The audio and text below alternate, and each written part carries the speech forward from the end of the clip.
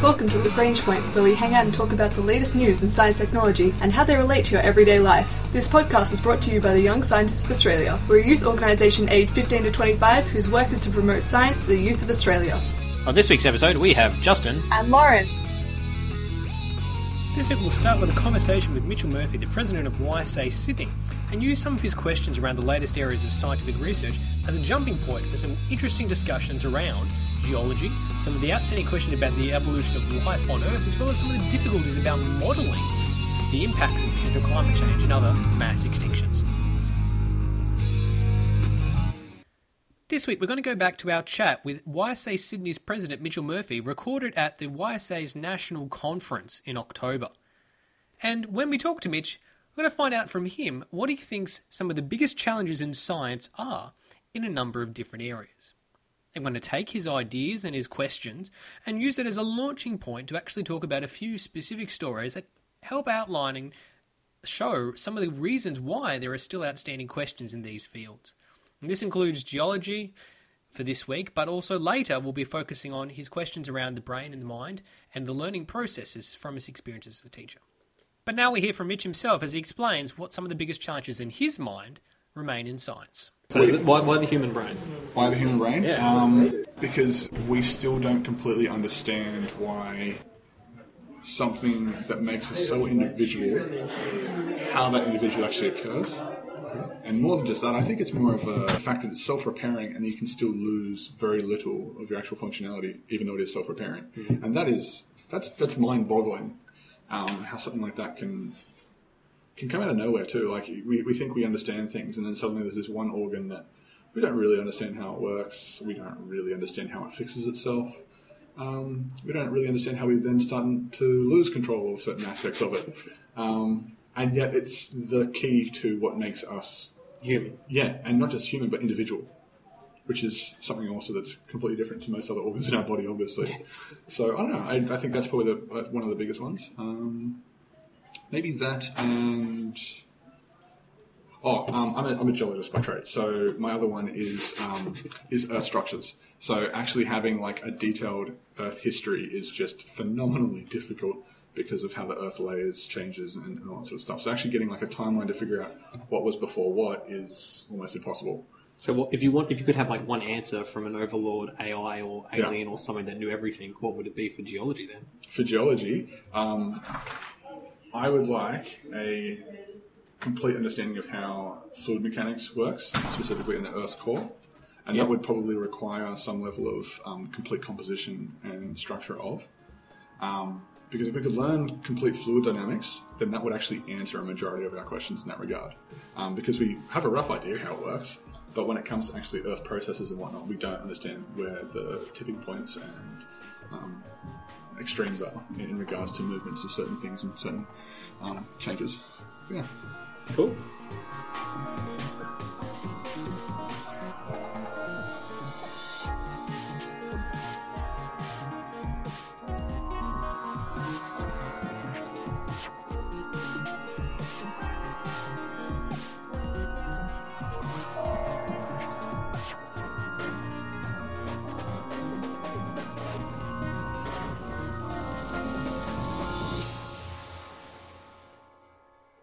Now, when it comes to humanity, we're only a blip on the geological radar of the universe. After all, best estimates are at the moment we've only been around for around 200,000 years as a species in a current state. And of course, the indigenous communities like in Indigenous Australia have had a continuous culture for over 40,000 years, which is great. Our Western recorded history that we have goes back about 10,000 years or so. But all of this is still nothing in the sands of time, literally for the age of the Earth, at around 4.53 billion years old. And for the universe, a whopping, at the current estimates, 13.82 billion years. So, given that humanity has only been around for such a little period of time, how on earth do we understand anything about geology? And a bigger question is, okay, so maybe humans are only from around 200,000 years ago, but when did life really start? Now, Homo sapiens are a very complex form of being. We didn't appear out of nowhere. Obviously, we evolved over a long period of time to get to where we are. But for that to happen in the first place, when did life actually start? And this is a question that has boggled the minds of scientists for many, many years. In fact, they thought they had a reasonable understanding of how old humans were. But that's been flipped on its head with some recent research out of University of California, LA, UCLA. So geochemists have actually found some recent evidence that suggests life existed on Earth 4.1 billion years ago. Now, that's very, very long time ago. It's actually also 300 million years earlier than all other previous research had suggested. So, we're already talking about billions of years ago before we even thought life had come about. About 20 years ago, most people thought that life started around 3.8 billion years ago. Right, and that research published 20 years ago was pretty shocking, and everyone sort of came around to that. But now they're pushing the date back even further to 4.1 billion years ago.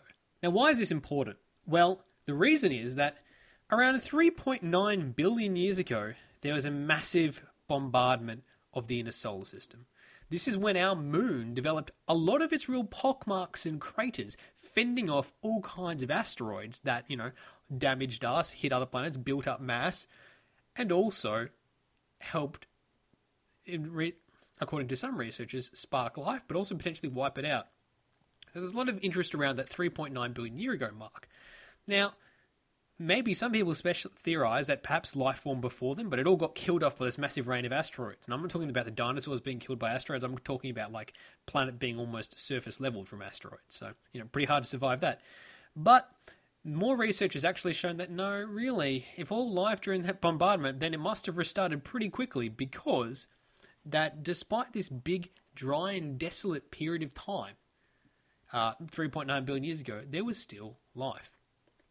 So how on earth do you study that far back in time? How do you get an understanding of what the environment was even like back then? Was it a hellish dry wasteland with boiling surface and planets from all these bombardments? Or was it potentially something a lot more stable and sane? Well, the only way you can study that by staring into the diamonds, or more specifically, zircons. Zircons from Western Australia. So by studying around 10,000 zircons originally formed from molten rock or magma in Western Australia, and since they're such a heavy, durable mineral, which is often related to the cubic zirconium that's used for imitation diamonds, they actually capture and preserve their immediate environment really well. What does it mean? It means they're time capsules of the conditions around them at the time. And so they identified around 656 zircons containing dark specks that could be revealing, and they closely analysed 79 of them with spectroscopy. And when they looked at them, they actually looked into the structure of these minerals. Now, of these 79, most of them contained pure carbon in 2 locations. Now, why is pure carbon significant? Well, the carbon contained in the zircon actually has a characteristic signature. It's got a specific ratio of carbon-12 to carbon-13 that indicates the presence of photosynthetic life. And think about that for a second. In this diamond, or zircon, from 4.1 billion years ago, there is carbon, captured, little flecks of carbon. But that carbon, type of carbon, very specific type of carbon, can only be formed by photosynthetic life. You can only get that balance of a certain ratio of carbon-12 to carbon-13 when you have photosynthetic life, which means that in order for that to happen 4.1 billion years ago, to get captured into this zircon around it, there must have been this present. So that makes us rethink this very fundamental question on even just how old life is on Earth. And potentially much older, by 300 million years, than we thought previously. And this is some great research being done with Western Australian zircons at UCLA with the researchers Mark Harrison, Craig Manning, and Michelle Hopkins.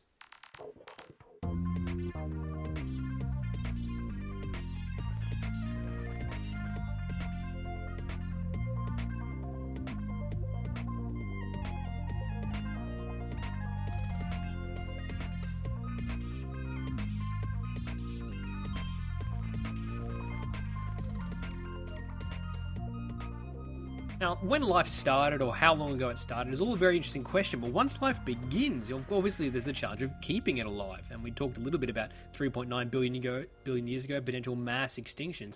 But now, we actually recognize that perhaps we are what is called the Holocene mass extinction, where humanity, through its actions with pollution and anthropomorphic climate change, have actually caused the deaths either directly, through hunting or so on, or indirectly, through pollution, the deaths of thousands of species, which is what we've referred to as a mass extinction.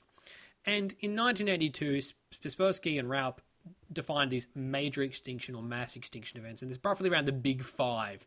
One's in the Cretaceous Paleogene, the Triassic Jurassic, Permian Triassic, Late Devonian, and the Ordovician and Silurian extinction events. But when in reality, there's actually been probably in total around 25 mass extinction events that we can think about, some relating to rising oxygen levels in the atmosphere and the lack of oxygen in the seas or atmosphere as well as things from massive volcanoes or maybe asteroid impacts and a number of other big climate impacting events. But we really just sealed off humanity in the Holocene mass extinction as being the ones who are only directly, biologically taking out other species and driving them into extinction. We thought we were the only ones able to pull off that, in most ways you look at it, not great thing. However, some new evidence has arisen that perhaps there are some mass extinctions that occurred that can actually be traced back to biological causes. And by that, I mean other creatures hunting or eating or outproducing other species into extinction on a mass level. But in one of the first known mass extinctions, around 450 million years ago, researchers from Vanderbilt University have identified that maybe there was a more subtle cause. Maybe evolution itself was to blame for this mass extinction. Now, biological organisms can, as I mentioned, can actually really drive mass extinction if they really, put their hands to it. And by doing comparative studies of some of the world's first multicellular organisms, they strongly supported the hypothesis that the appearance of complex animals capable of altering their environments, which we call ecosystem engineers, were able to actually so outperform other species that didn't have that ability, which actually led to mass extinction.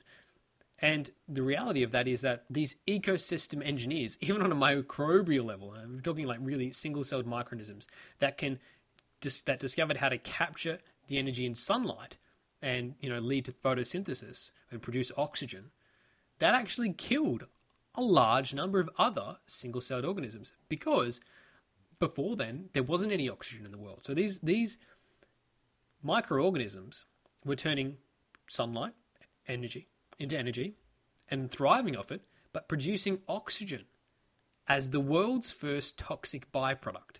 It's poisonous to most microbes because they all evolved at that point in an oxygen-free environment, so they didn't know what to do with it. So it was a pollutant to them. It killed them off. And so until other microorganisms developed methods to protect themselves, oxygen was a powerful new energy source for the ones that adapted to use it. But for the rest, it was a deadly, deadly plague that wiped them out. And so that showed how some of these ecosystem engineering microbes actually not only enabled us to live by generating the right conditions that we needed for life to thrive in a more complex way, but at the same time, it really significantly killed off huge swathes of the population. So how did they find this? Well, they started going back through the different years period of time and looking through the rocks, those different areas, and looking at the microbes themselves. And they, going over about 10 to 15 million years periods, they could actually see that around the time of this extinction, across many different samples from all over the world, they noticed a massive drop-off in diversity of species, which they tied back to the actual types of species they were seeing after the fact and the types they were seeing before. And that led them to believe, and because they could reproduce it independently in lots of different locations, it helped validate their hypothesis that in fact it was being caused by these microbes now producing oxygen and killing off their competition. And this is a little bit for us to think about as well, because whilst these microbes were producing a pollutant, oxygen at the time, it really set the scene for the rest of life to evolve from there. And I'm not saying climate change is good, but the interesting part about that is it's going to be fascinating over the next billions of years to see how life adapts and changes to this new more toxic and more deadly environment. Yes, many species are going to die now thanks to our anthropomorphic climate change, but there will be new species in their place as life learns to evolve and adapt. It's just going to take millions and millions of years, and it may not look like anything that we know and recognise today, which is a shame. But as a biologist, it raises a lot of questions about what we might see in the future.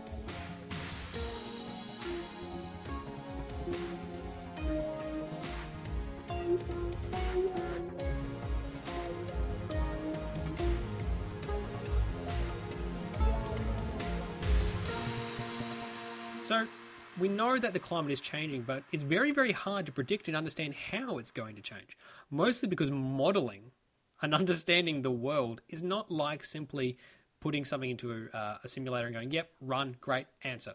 It's very, very complex, with thousands upon thousands of variables, with the smallest changes resulting in massive propagation changes the further you look out.